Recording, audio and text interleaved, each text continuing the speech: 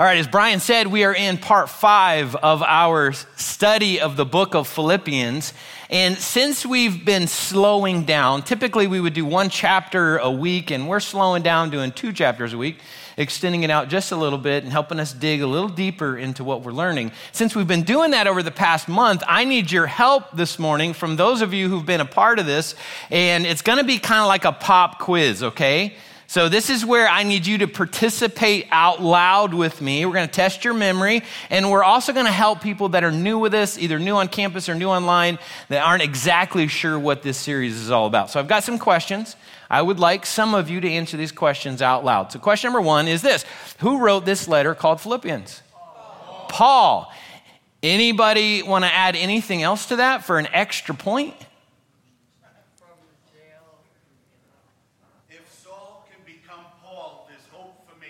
Hey, that's good. That's great. So extra point later, maybe. So tied to who actually wrote this, if you said Timothy, Paul and Timothy, you would get an extra point for that because Timothy actually helped Paul write this. Okay, so next question. Who did Paul write this letter to specifically? The church in Philippi. Now, next question. Who made up the church in Philippi? A lady, yes, there was a lady. There were multiple women in that church, but there was a specific lady who was a prominent business owner. Her name was? Lydia, yes. All right, and her household, which could have meant her employees as well as her family. And who else? Prisoners, possibly prisoners. It was specifically tied to somebody we saw Paul lead to Christ. Somebody said something up here?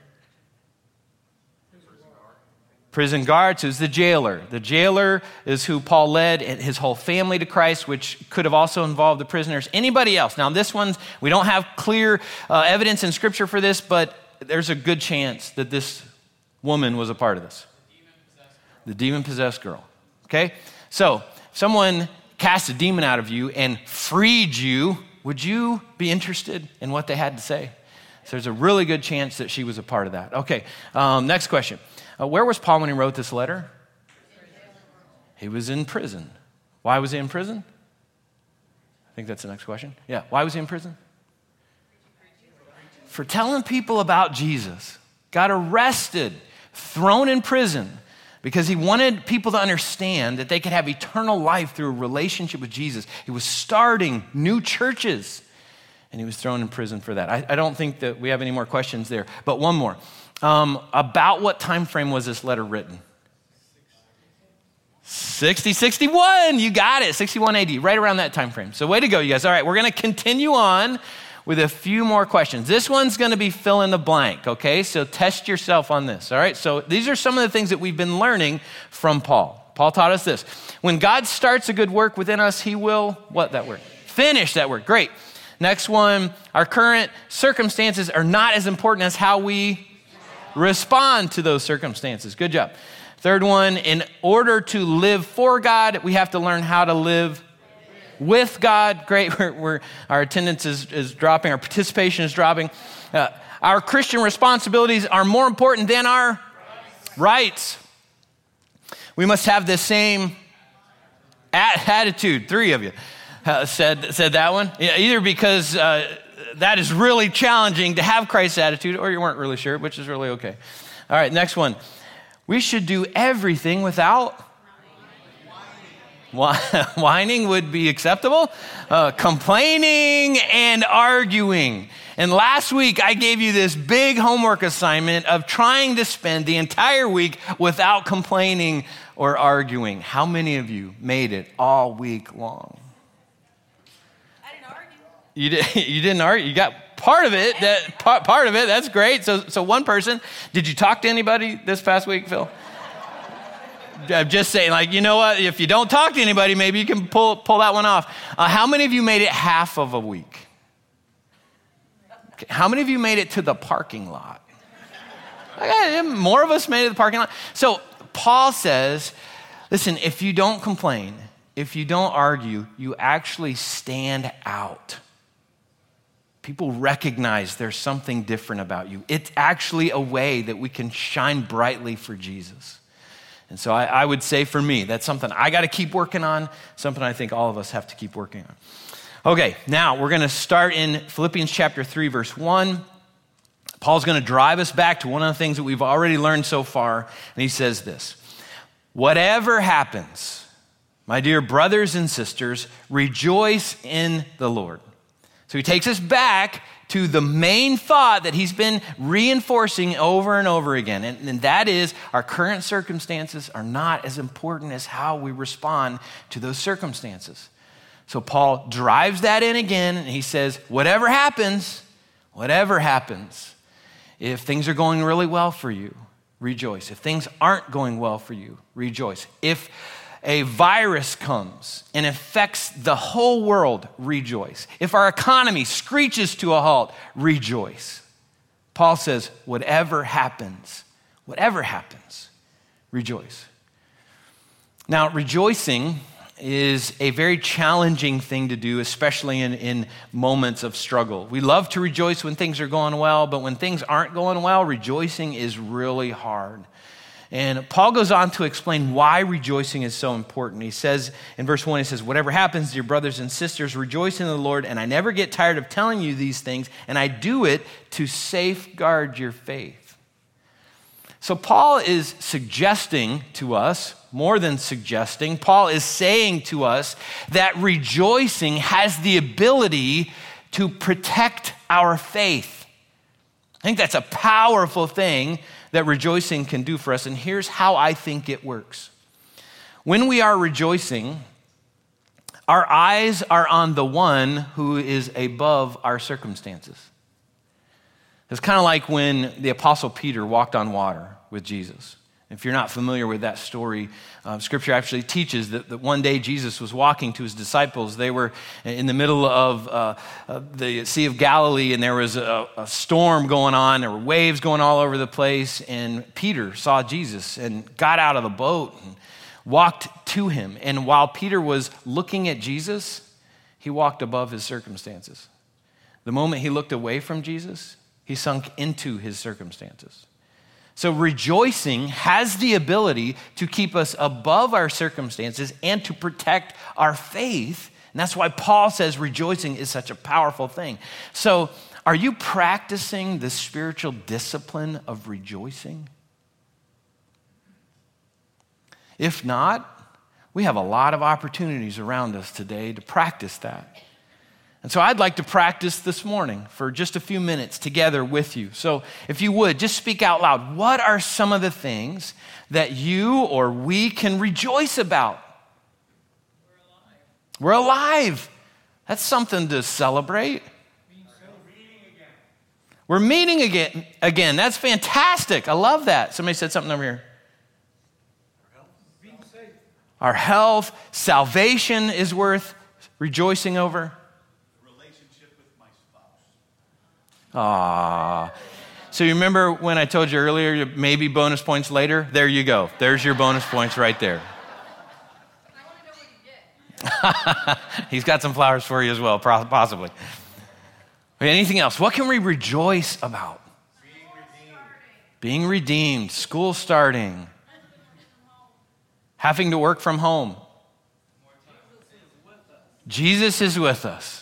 No matter what we go through, Jesus is with us. We've got all kinds of things that we can rejoice about, and I encourage you to practice that. Maybe today at lunch, just practice rejoicing. If you're eating by yourself, just spend some time talking to God about that. If you're eating with somebody else, just spend some time just talking about the things that we can rejoice and see how big of a list that you can get over the things that we can rejoice over. Because when we rejoice, it protects our faith. It helps us to rise above the circumstances that want to pull us down into them. Now, Paul shifts a little bit in chapter 2, or actually verse 2. He says this, he says, watch out for those dogs, those people who do evil, those mutilators who say that you must be circumcised to be saved, for we who worship by the Spirit of God are the ones who are truly circumcised. We rely on what Christ Jesus has done for us. So without getting into the awkward conversation about circumcision, the bottom line of what was happening in Paul's day was there were people who said that belief in Jesus is not enough to have salvation. You have to add something to it. And for them, they were saying that men had to be circumcised. Now, we are still wrestling with that same stuff today. There are still people today who say that the belief in Jesus is still not enough for salvation. That you have to have belief plus really good works. You got to be a really good person. Or belief plus, you got to know a whole lot about the Bible. Or belief plus, you have to be baptized in order to be saved. Or there's actually people that teach that you have to have belief plus the ability to speak in tongues. And if you don't speak in tongues, then you're not really saved. And if you don't know what speak in tongues, it has more, it's not just involving kissing, okay? So thanks for laughing, it's partial joke there. The bottom line is there's still people today that say that you have to have belief plus something. But we learned last week that salvation is a gift to us from God based upon what God has done for us, not based upon anything that we have done. And we receive salvation by putting our faith in Christ alone, period. We can't add anything to it in order for us to receive this amazing gift of salvation.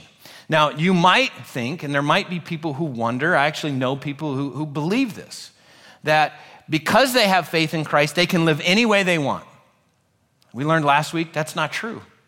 We can't live any way we want. If we really understand what Christ has done for us and the amazing gift and the price that God has paid to give us this gift, then we won't live any way we want. We'll learn to live in response to what God has done for us. That doesn't mean we'll be perfect. It just means we'll live in response to God's amazing gift of salvation. Paul continues to explain this in verse 3. He says, we put no confidence in human effort, though I could have confidence in my own effort if anyone could. Indeed, if others have reason for confidence in their own efforts, I have even more. And then I want you to listen to how Paul reads his resume to the Philippians. So in verse 5, he says, I was circumcised when I was 8 days old, which is an Old Testament mandate from God. I am a pure-blooded citizen of Israel and a member of the tribe of Benjamin, a real Hebrew if there ever was one. In our context, that would be kind of like saying, I'm such an American patriot, you cut me and I bleed red, white, and blue. That's kind of what Paul was saying there. He continues and he says, I was a member of the Pharisees, which was one of the religious leaders. The groups in Paul's day there were the Pharisees and the Sadducees. And the Pharisees, as Paul continues to explain, are the ones who demand the strictest obedience to the Jewish law. I was so zealous that I harshly persecuted the church. And as for righteousness, I obeyed the law without fault. Now, for us, that may not be all that impressive of a resume. But in Paul's day, that was really impressive. So if you think of any career that there is out there, career that you have, career that you want, and you think of the pinnacle of that career, like the top position in that career, we're talking about Paul. Paul was right up there near the top. But listen to what Paul says about all of his accomplishments, about all of his achievements. In verse 7, he said, I once thought these things were valuable, but now I consider them. What's that next word? Worthless. I consider them worthless because of what Christ has done. Can you imagine saying that about your education? Can you imagine saying that about your experiences, that maybe something that you've worked years to attain? Can you imagine saying, you know what? I consider that worthless. That's what Paul considered his resume to be. Again, Paul says we cannot add anything to salvation because it makes it about us. It's never about us. It's always about Jesus. Verse 8, he continues. He says, yes, everything else is worthless when compared with the infinite value of knowing Christ Jesus, my Lord. For his sake, I have discarded everything else, counting it all as garbage so that I could gain Christ and become one with him. I no longer count on my own righteousness through obeying the law. Rather, I become righteous through faith in Christ. For God's way of making us right with him depends on faith. So, big statement from Paul. The stuff that he's worked so hard to attain, the stuff that he's worked so hard to achieve, he says, you know what? It's really worthless. It's really kind of like garbage.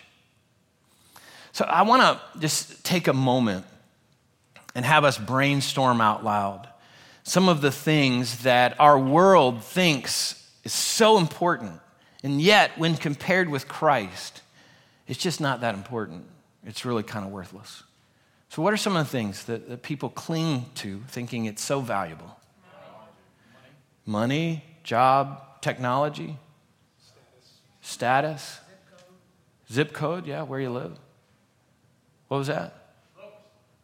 Was that books? Books, looks. Yeah, change a letter and it's a whole new thing. Yeah, so looks.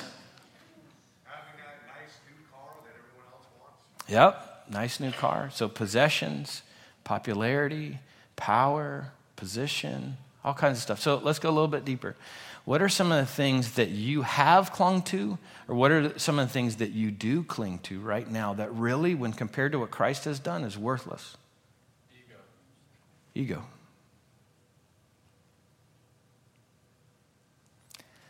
It's a little bit harder to identify those things, isn't it? You know, when we're talking about those people out there, it's easy to throw that out. Relationships, maybe are unhealthy. Okay, unhealthy relationships.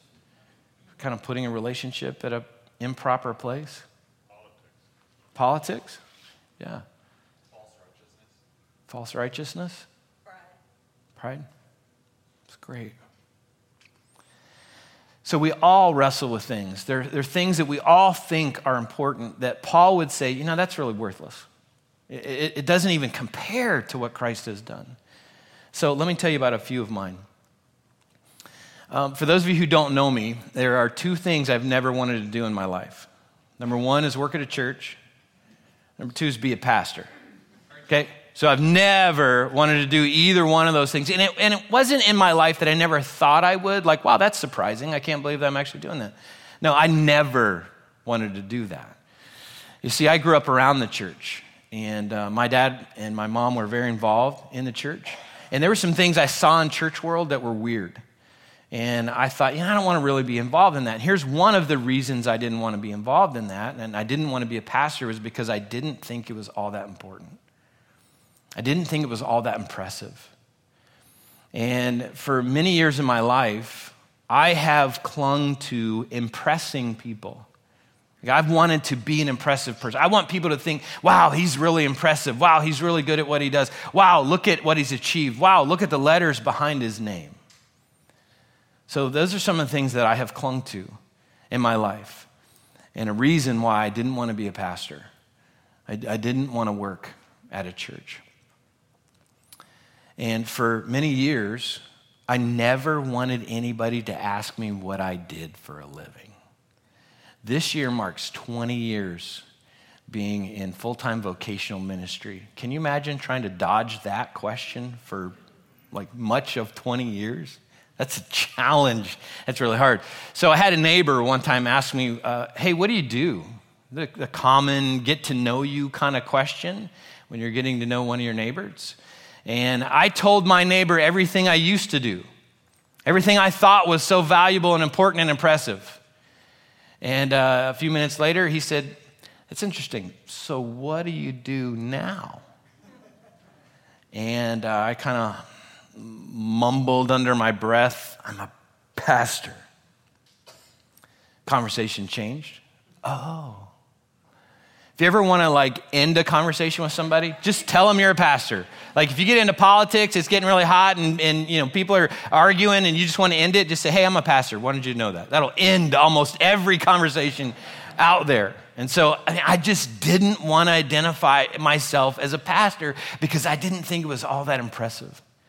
I didn't think it was all that important. On another occasion, not related to being a pastor, I have some experience in my life that I thought was important in this one setting. I was trying to impress someone. So we got in this conversation, and I thought, man, let me just tell him my experiences with all this stuff and, kind of pat myself on the back. And so I gave him my resume. And that person then gave me their resume. Their resume so far exceeded my resume, it was obvious to both them and me that I was trying to impress them with something that was really worthless. We all have something that we cling to. We all have something we think is important. And Paul says, all that stuff that you think is so important and makes you feel so valuable in life, if it has nothing to do with Christ, it's worthless. It's worthless compared to Christ's resume. So let's remind ourselves of Christ's resume, what he has done. Paul told us this in Philippians chapter 2, verse 6. He says, though he was God, he did not think of equality with God as something to cling to. Instead, he gave up his divine privileges.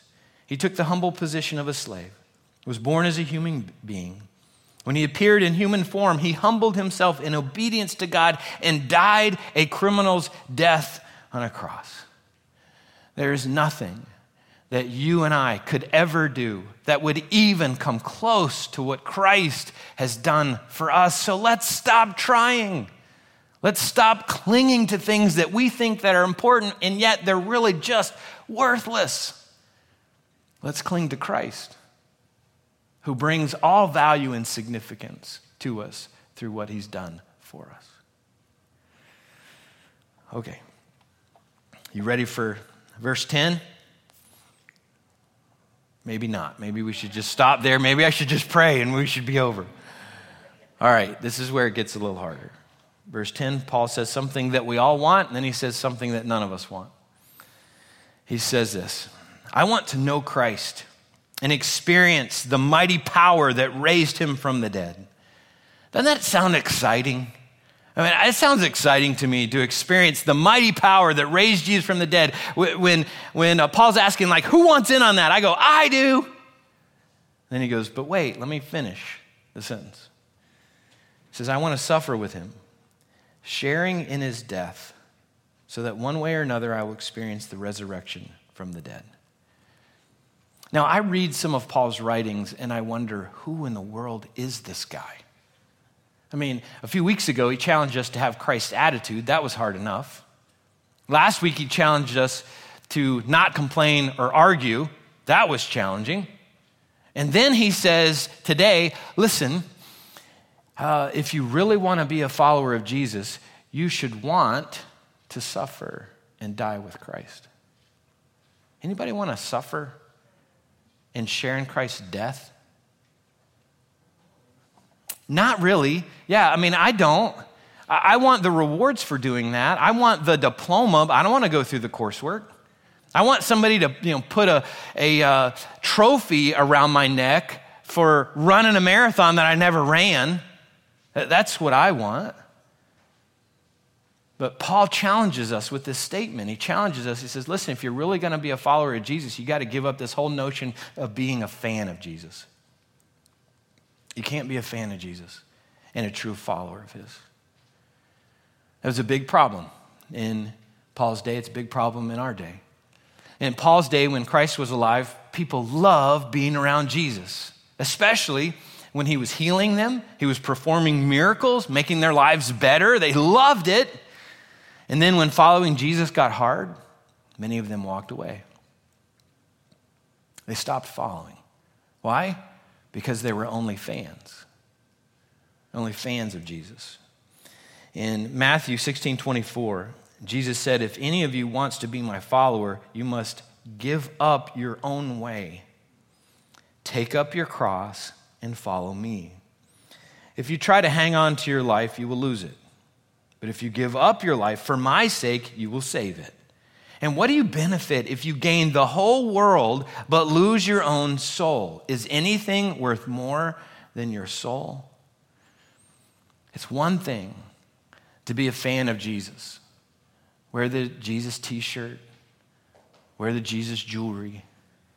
It's another thing to be a follower of Jesus and really follow him when it gets difficult, when it gets challenging. And following Jesus always involves death and suffering. Always. There's always something we need to die to. There's always some sort of suffering that we're going to experience in our lives. So what might we suffer? Like, what ways might we suffer as we follow Jesus? It might look like people making fun of you because you're a follower of Jesus. It might look like friends or coworkers saying like, are you crazy? Are you still reading the Bible? Are you still praying? Are you still going to church, trying to apply that to your life? That's so old-fashioned and outdated. It might look like you losing a friend. It might look like someone you date or you're interested in dating, when they find out that you're trying to hold on to your sexual purity until you're married, they think you're crazy and ending the relationship. It might look like somebody not wanting to do business with you because you're a follower of Jesus. There's all kinds of ways that we might suffer for Christ. How might we die for Christ and share in his death? It certainly involves dying to our will and living for God's will. In addition to that, it might involve dying to our desires to live for God's desires. It's going to involve something difficult. It's going to involve something challenging. It's going to involve things that we're not naturally good at because we focus on us. And Paul says, if you want to experience the power that raised Jesus from the dead, the pathway to experience that is through suffering. It's through sharing in Christ's death. Aren't you glad you came to church this morning just to hear a message about death and suffering? Again, the Apostle Paul, he doesn't hold anything back. He says, listen, Church of Philippi says, listen, Church of Epic in Flagler County, if you really want to be a follower of Jesus, you got to give up this notion of being a fan of his. You got to really be willing to suffer and share in his death so that you can experience his power. So, as we close, I have another homework assignment for those who choose to engage it, okay? And it involves a prayer. This is the prayer that I would like you to pray all week long, every day. Pray this. God, I want to know you and experience the mighty power of your resurrection. God, I also want to suffer with you and share in your death so that I can shine brightly for others to see what you have done for them. I encourage you to pray that prayer or a prayer similar to that every day this week, and just be aware of what God wants to do in you and through you and how he could use a perspective like that to help you shine brightly in a dark world where people desperately need to see Jesus. If you would, stand with me. I'm going to pray, and then our worship team is going to close us in a final song. And this song focuses in on what Jesus has done for us. It focuses in on his resume. So as we close, let's rejoice about what God has done. Remember, all of life is about him. It's not about us. So let's pray together. God, today through Paul, you have taken the gloves off and you've spoken some really challenging truth into our lives. And Lord, you've given us a way for us to protect our faith, and that's through rejoicing. You've reminded us that salvation is about belief in Jesus, not about doing a bunch of good, right things, even though, Lord, there's nothing wrong with those things in and of themselves, but they don't give us salvation. Salvation comes when we believe in what Jesus has done for us. And then you've really challenged us to not be fans of Jesus, to not just cheer Jesus on when things are going well, when we experience your favor in our lives, when we experience your mighty power, but that we would be willing to suffer and share in your death so others might see you in us.